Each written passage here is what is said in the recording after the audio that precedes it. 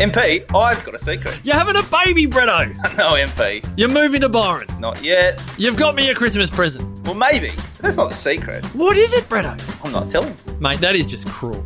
I'll tell you next week. When will you tell me, Bretto? Well, Monday, November 26th, 8 a.m. MP. Put it in the calendar. It is big news. And I think thousands of Wellness Couch podcast listeners will love it. All right, Bretto, it's in the calendar. 8 a.m, Monday, November 26th. To get Bretto's big news, make sure you get your emails by signing up at thewellnesscouch.com or follow us on Facebook and Instagram at The Wellness Couch. Do it now before the secret gets out. Do you want to know the secret, MP? Stop teasing, Bretto.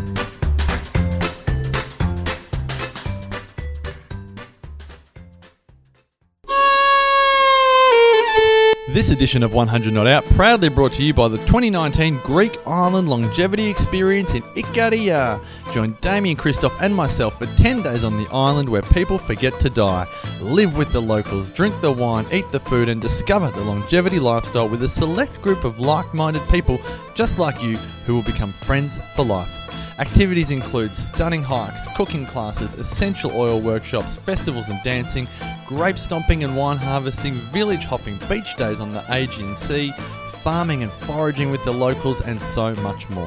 For dates, details, highlights of previous events, and to apply, go to 100notout.com. Group size limited to 16 and applications processed on a first-in, first-served basis. TheWellnessCouch.com. Streaming wellness into your lives.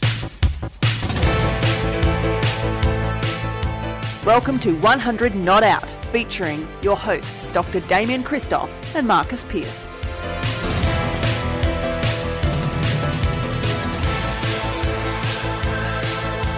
Welcome to 100 Not Out, a weekly show dedicated to helping you master the art of aging well. Marcus Pearce here with you, and as always, it gives me great pleasure to bring on the co-founder of The Wellness Couch and The Wellness Guys, the incredible, non-vegan, omnivorous, nutrition, I'm not going to say, he's at the nexus of nutrition.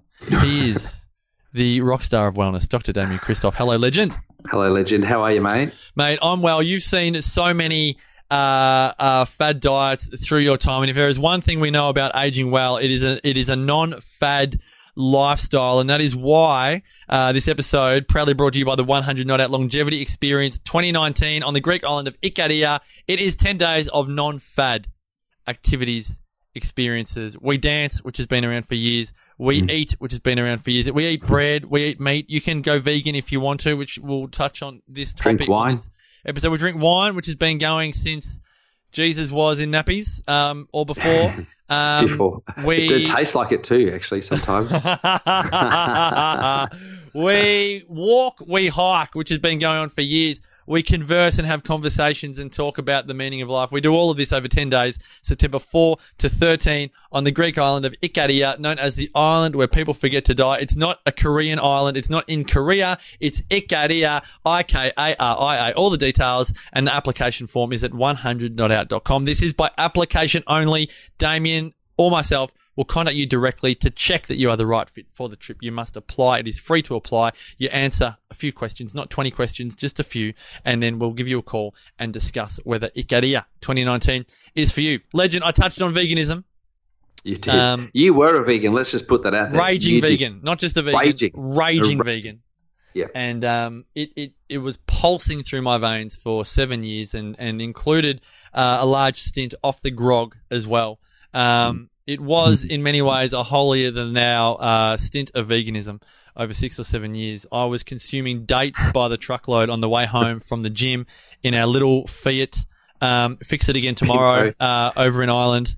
The Fix It Again Tomorrow, bustling up the hills of Donegal town, chomping on some dates, thinking that I was just doing all of the right things.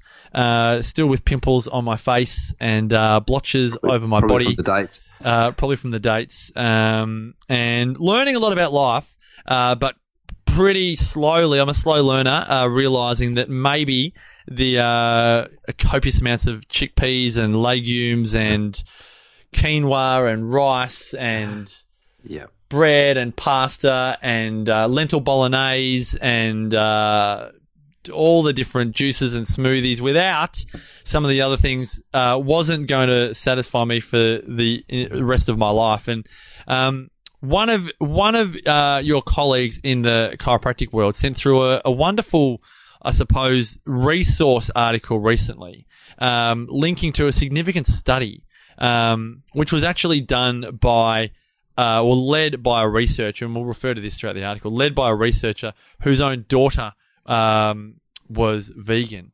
And the headline is 84% of vegetarians and vegans return to meat. And why is that the case? And I thought, let's talk about this, because we often say on this podcast, we are still looking for a 100-year-old vegan that has been vegan since birth, and we're still yet to find one. I don't know if we will. It's funny. I was driving. I dropped Amber off at the train this morning. She's catching the train into the city at the moment. And I turned on to the radio station with Mike Perso. And now Mike Perso has been around for years, and he's a bit of a dork. He's a bit. Hello to our good friend Mike. He is. He's a bit daggy, and he's like you and I. In a good way. Yeah. Oh, good. I thought you were like having a go at him. No, not at all. No. Yeah. And Mike said, "How do you know if someone's a vegan?" And I can't recall who's actually on the radio with him in the morning, but only because I don't listen to that radio station normally. But they've been together for years. And she said, "I don't know." And he said, "Just wait 5 minutes and they'll tell you." And I thought that's hilarious, because that's really true. Like, that's kind of a bit like, anything else that is a fad, anything that has a bit of extra enthusiasm, or it's a bit faddish, or it requires evangelists to get the message going. This is what we see. And so the other day when you and I were in Queensland in Cairns, there was a girl making coffees. I don't know if you remember. Her name was... I spoke to Lauren. Lauren. It was Lauren. Yeah. Hello, Lauren. I hope she's listening. G'day, Lozzie. And Lozzie said that she was, trying to decrease her animal intake, and was on the verge of becoming vegan. And I said, "Oh, how come?" And he said, "Well, all the research that's out there for it." And I said, "What, for vegan?" And she said, "No, all the research that tells you that meat's bad for you." And I said, "Oh, wow, what's the research?" And she said, "Oh, it's all out there. Like, there's heaps. There's so much research." A friend of mine was telling me the other day, you just got to jump into Google and you can find it. Like, if you go to Google and search, "Is meat bad for me?" you'll see all the research. It's all there. And I said, "Oh, okay. And so what have you seen?" She said, "Well, I haven't seen any, but my friend told me." And so, it just makes sense. Like, meat has to be bad for you because it's another animal. We're not meant to eat other animals. And I thought, oh dear, like this is basically what this article goes on to talk about, in terms of the Humane Research Council using market research, opinions of people to then go and, create stories so that, people with interest can actually start to spread messages. And it's working. It is. Do you reckon I read this article so people can see why people like Lauren and many of us have kind of gone down this path of, diet by association, really. So just read the 3 paragraphs. So this lead researcher starts off with, "One of my daughters recently asked me for suggestions on the types of meat she might enjoy. I was shocked. A vegetarian for nearly 18 years, she has always found meat rather icky. In retrospect, I should not have been surprised about her new interest in carnivory. After all, as a research, I've studied vegetarians who return to meat, but I never figured she would join the ranks of ex-vegetarians, so I asked her to jot down a few words about why she originally gave up the consumption of flesh and why she now feels compelled to change her veggie ways. Here's what she wrote. Open brackets. I stopped eating meat when I was 13. I told my mum and dad that my decision was based on animal welfare and the high carbon footprint of meat. But the truth is that while I theoretically cared about animals and the planet, mostly I just wanted to be different. I lived in a small southern US town where it was more common to see the image of Jesus in a piece of toast than encounter a real live vegetarian. So while my motives weren't entirely pure, giving up meat certainly made me different. Population of Cullowhee, NC, is that North Carolina? 9,427 meat eaters and 1 vegetarian. For the next 17 years, I ate grains, produce, legumes, and fake meat products like those Morningstar bacon strips that have a lower nutritional value than cat food. And for the next 17 years, it seemed like I was always hungry, no matter how large my bowl of beans and rice. Even worse than constant hunger, I did not seem to enjoy food the way other people did, eating or paying bills, but even more annoying because if I didn't do it, I would die. I was sick of being hungry. I was sick of beans and rice. And so at the age of 31, I have made a decision. I will try and become a meat eater. Interesting, isn't it? Then it just says, yeah, thanks to a new study by the Humane Research Council, we now know a lot more about the psychology of why so many vegetarians and vegans, like my daughter, give up their all veggie ways. And a lot of it is, as the study goes on, is that they want to be different. They want to express some form of uniqueness. Yeah, that's exactly right. They want to be different, and not necessarily, for wanting attention, but it's really just to feel different rather than actually just going along with becoming what I suppose people would call a sheeple, and just flying their own flag, doing their own journey, but really just probably not doing it really well, and then of course paying the price. Here's something I just thought of, and this might be completely off. Just bring me back if this is way out of line. But so meat has become not meat, just the food that we eat has become almost a way for us to differentiate ourselves or give ourselves some type of identity or label, some type of status, which for me is sad. That a lot of people's self-esteem is now wrapped around the food that they eat.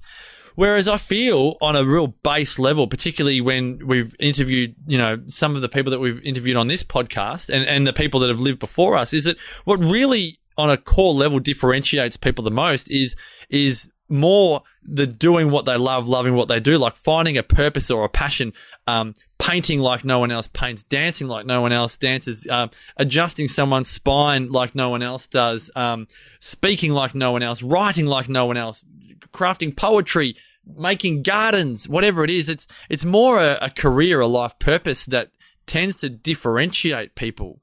But my insight or maybe, dinner party question is, with more and more people more sheep-like with their work life in that they're craving the certainty of just getting the bills paid and getting a roof over their head and not really doing work that they enjoy, just doing work that subsists them, then outside of that, they look for a way to express some form of difference or uniqueness, and food is a way to do that. What do you reckon?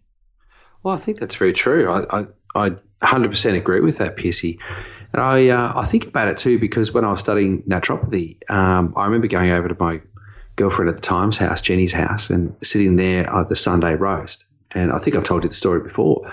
Is Jenny the friend of my cousin, or is that a different? Yeah, it's your cousin's bestie from high school. And I was sitting there and Maureen and Brian said, Damien, would you like some lamb? And Maureen's a nurse and Brian's an accountant. And Jenny looked at me and I said, look, guys, I'm vegetarian. And they said, oh, okay. I think this might have been the first dinner. And Jenny's brother was there, and Jenny's sister was there. She's a physiotherapist, and her brothers one of them works in a bank, and the other one was still doing high school. And they all kind of looked at me. It was kind of like drop the mic, and it was the chink of a fork on a plate was the sound. And I felt proud to say that I was a vegetarian. And then I went on and proceeded to say that, the smell of the meat, the smell of the meat that you can smell, that smells so good. They're like, yeah. And I said, that's the smell of the hormones, the fear hormones of the animal that are circulating through its meat at the moment. And you can smell that because you've burned off the hormones. And that's what it was, And I don't know where the hell I got all that sort of information. But the research, you got that from the researchers all over Google. All you have to do is type it. There was no Google back then, let me tell you. We're talking like back in 1994. And so 24 years ago. The fascinating thing is that I wholeheartedly believe that with my whole being. And I bought into that whole process, the whole story about, everything to do with that. And maybe a fraction of that could be true. But because I'd labelled myself as a vegetarian, I was steadfast in ensuring that I remained vegetarian. I was more likely to go and buy some McDonald's fries to get me through the night than to sit down and eat something that contained animal product chips or and meat. salad. Chips and salad was my pub meal. This is Nothing it, on the right? menu. I'll just get fried chips, which are no doubt in some type of vegetable, canola oil or something else. Yeah. With some GMO, green beans from China that have been Totally. And it validated me. half boiled in That's- chlorinated water and This is it. I know. This is it. So that kind of validated me, gave me a label. And so going back to your whole label thing, I like the word you use, subsistence. I want to understand what that means. What does subsistence mean? no, that's more like, so Yanni and Joanna in Ikaria would be more subsistence farmers where they're just farming to live. They're not farming to sell off and make a career out of it, if you know what I mean. They're just farming to... Sure. Yeah. Right. If they don't farm, they don't eat. Right. Okay. Yeah, I hear what you're saying. Yeah. Okay. Gotcha. Right. Well, yeah. So, for me, it did become a label. It became something that I could pin myself to, and a cause that I was, proud and passionate of, albeit not really understanding it. To give you an idea, like at the time when I was studying to be a naturopath, somebody came up to me and said, "Oh, mate, that's so cool. You're studying to be a naturopath." I said, "Oh, thanks." He said, my sister's studying to be a homeopath. I'm like, "Oh, cool." And he said, "How cool is that?" And I said, "Yeah." And he said, "You guys are pretty much the same, aren't you?" And I said, "Oh, no, we're so different." And I didn't even know what a homeopath was back then. So my whole knowledge base was so slight and so narrow that all I kind of could pin myself to was all that I knew. And I actually, in that stage of my life, probably wasn't really that open to learning a whole lot of stuff because I felt like I knew everything I needed to know. And I think a lot of people that go down this line of, pinning a diet to themselves feel that they've learned all that they need to learn. There's a stop learning factor. This is it. They feel like they've arrived because veganism is very much attached to forms of enlightenment. The amount of times that vegans refer to Buddhist monks or Indian yogis or some kind of esoteric Asian guru as a form of the kind of role model of veganism is almost like a hint or a clue that being vegan is you've reached the end point of that portion of your enlightenment as in nutritional. And that will allow you to move on to higher planes of being without wanting to sound woo-woo about it. As a vibrational. That's how many vegans think. They feel like vibrationally that food lifts you up. Vegan food, fruits and vegetables, nuts and seeds. I don't know about fake and bacon if that raises your vibration. But But why would you want to eat fake bacon if you don't want to eat meat? You know what I mean? Yeah. That's the great question for a lot of. Yeah, well, particularly they would generally a vegan would tell you that they would do that because no animals were killed in the process of that. But even that in itself is a really that is something that a lot of vegans don't want to acknowledge. But I think what we need to remember is that eating meat is not just the only way that animals are killed. Like there are so many other animal products that go into things that we wouldn't even know of, whether it's the cars that we drive or even building materials. And it's it's out of this world how much animals are used in the process of things. But if you took that back 100 or 200 or 300 years, it was no different as well. I mean, even if you just look at the carpets that people held or the doonas. Do you remember when you were growing up, the lamb's wool? You'd have, my cousins that lived in Gisborne in Victoria and it's, super cold. They'd be attached to their lamb's wool. Yeah. Now, your moccasins. Your moccasins.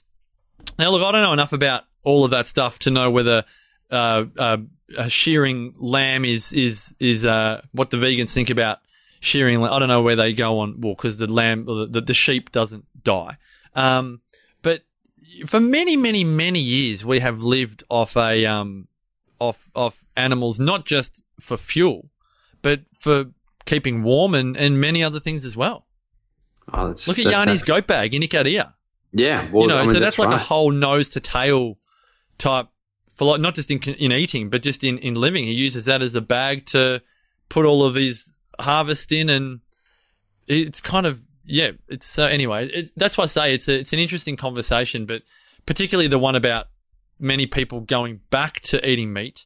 You and I have been vegan or vegetarian and returned. I know Cindy was vegan or vegetarian, or she's definitely vegetarian for a period of time. She was. A lot of people that we know have returned. This study says that 84% of vegetarians return, 70% of vegans return. So more vegetarians return than vegans. And I would say from that, in my conversations with vegans, not sure what you think, but vegans definitely have, particularly the honest ones, will say that being a vegan is so much a part of their identity now that even if they wanted to go back to eating meat, they just couldn't deal with the identity change in terms of all the questions they would get from family and friends, and particularly family and friends, maybe colleagues, almost to the point where they would feel hypocritical because they have been telling people that the hormones, that the smell of meat is the fear hormones and all the rest of it.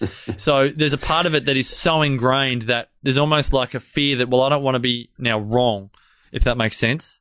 It takes a little bit to acknowledge that you were not right, not necessarily wrong, but not right, or it could have been done better. So for me to be able to turn around and say I didn't do it well, and I was the sickest I've ever been when I was eating that way, I think that takes something. I think people have got to be able to acknowledge that, and then rightly move on from what they're doing if it's not working for them, if that makes sense. And there's a situation, two of our great mates have professed to not drinking alcohol ever, or for a long, long time.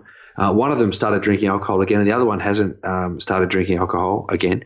But it became something that needed to be justified. And then now I've got other mates who have dropped off alcohol, and they're now saying, "Now I don't drink alcohol.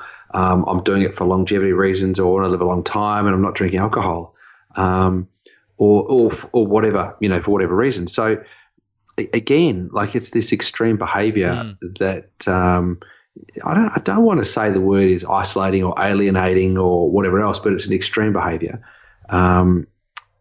For something that may be of benefit or that may help people reach an enlightenment phase or whatever it is. But it doesn't mean that you're right or you're wrong for drinking alcohol or not drinking alcohol. It's just that it should be okay to do as you please without having to cast aspersion or to, put expectations on other people in the way in which they should behave. I think that's important. I think the enlightened vegan is someone that also does what all the spiritual gurus talk about, and that is that they don't judge. That there's no judgment on others. Do you think so? I think that would but that's important for all of the meat eaters on vegans as well, right? I think it goes both ways.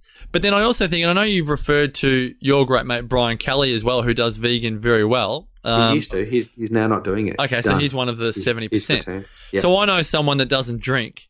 Shout out to Darren Crichton-Brown, who we both worked with up in Cairns last week at the Go Vita conference. He does it incredibly well. Like, he doesn't profess, he doesn't say that his way is the only way or whatever. That's just his experience, and that's what he chooses to do. And it's not socially awkward and all the rest of it. He's very comfortable in his own skin, but he doesn't judge others for having a drink. And I think that's the key, is just, if you do choose a certain way of life, being comfortable with that, but also letting everyone else do their own thing. And then the other thing that you said about it takes a fair bit of courage or to make a shift, is my general view is the more self-deprecating the better. Like, if you can take the mickey out of yourself, if you are deciding to come out of if you've been in a certain diet, whether it's paleo or vegan or whatever you've been doing, and you want to change that, just take the mickey out of yourself, because I tend to think, in my experience, I'm not sure about yours, Damo, but my mates felt so much, they were so great in kind of not taking the mickey out of me, but kind of going, mate, like, so glad that you have a piece of meat or have a beer or whatever it was. But they weren't like any more or any less mates, but it was just nice to be able to talk to them and me go, wow, it wasn't that hilarious when I was having a quinoa salad and you were all having a pizza for dinner. Just to be able to laugh about it rather than get on a high horse about it. Because if you can't laugh about anything that you've done in your life, good, bad, right, wrong, serious, not serious, whatever, then I do think you're in Struggleville. It'll be really hard to make any shifts. Yeah, no, I agree with you. And it's a really nice, refreshing thing and a healing thing to be able to take the mickey out of yourself, and it just, we love doing that, don't we? Yeah, maybe absolutely. It annoys some people too much, but we don't take anything too seriously. Nah, exactly. Funny. Look, and I think I think the wrap up from this conversation is that if you want to be vegetarian or vegan, that's totally fine. Don't beat yourself up if you choose not to be in the future. If you don't want to be a vegan or vegetarian at this point in time, and then you do want to do it or flirt with it at some point in your life, then that's also totally fine. But just keep in mind that with whichever approach that you use, it's your values and your judgment that you're using to make that decision, which is really important for you, but it shouldn't be the case for everybody else. And the reality is that there's no 100-year-old vegans or vegetarians out there. They just don't exist. But that doesn't necessarily mean that it's only because there's not enough vegans or vegetarians. It could actually mean that it's not the best way to live for longevity. And the flip side could be, it might be that because there's so many carnivores or omnivores on the planet, that the odds are stacked in their favor, so that people who are going to live a long time anyway just lived a long time regardless of what they ate. And what Marcus and I have been finding out with 100 Not Out is that food has very little to do with your longevity. It has a lot to do with the reduction of the risk of disease and maybe your well-being while you're alive, but not a whole lot to do with longevity. So, put it into perspective, try not to go too hardcore with it, keep a, sound mind, with it, and, kind of just, love your life, I think is important. Yeah, and like you said at the beginning, do it for your reasons, not because your friend tells you to or because Dr. Google tells you to. Like, be very clear and conscious as to why you're making that decision. And don't do it to keep up with the proverbial social media Joneses that are splashing it all over Instagram and the like.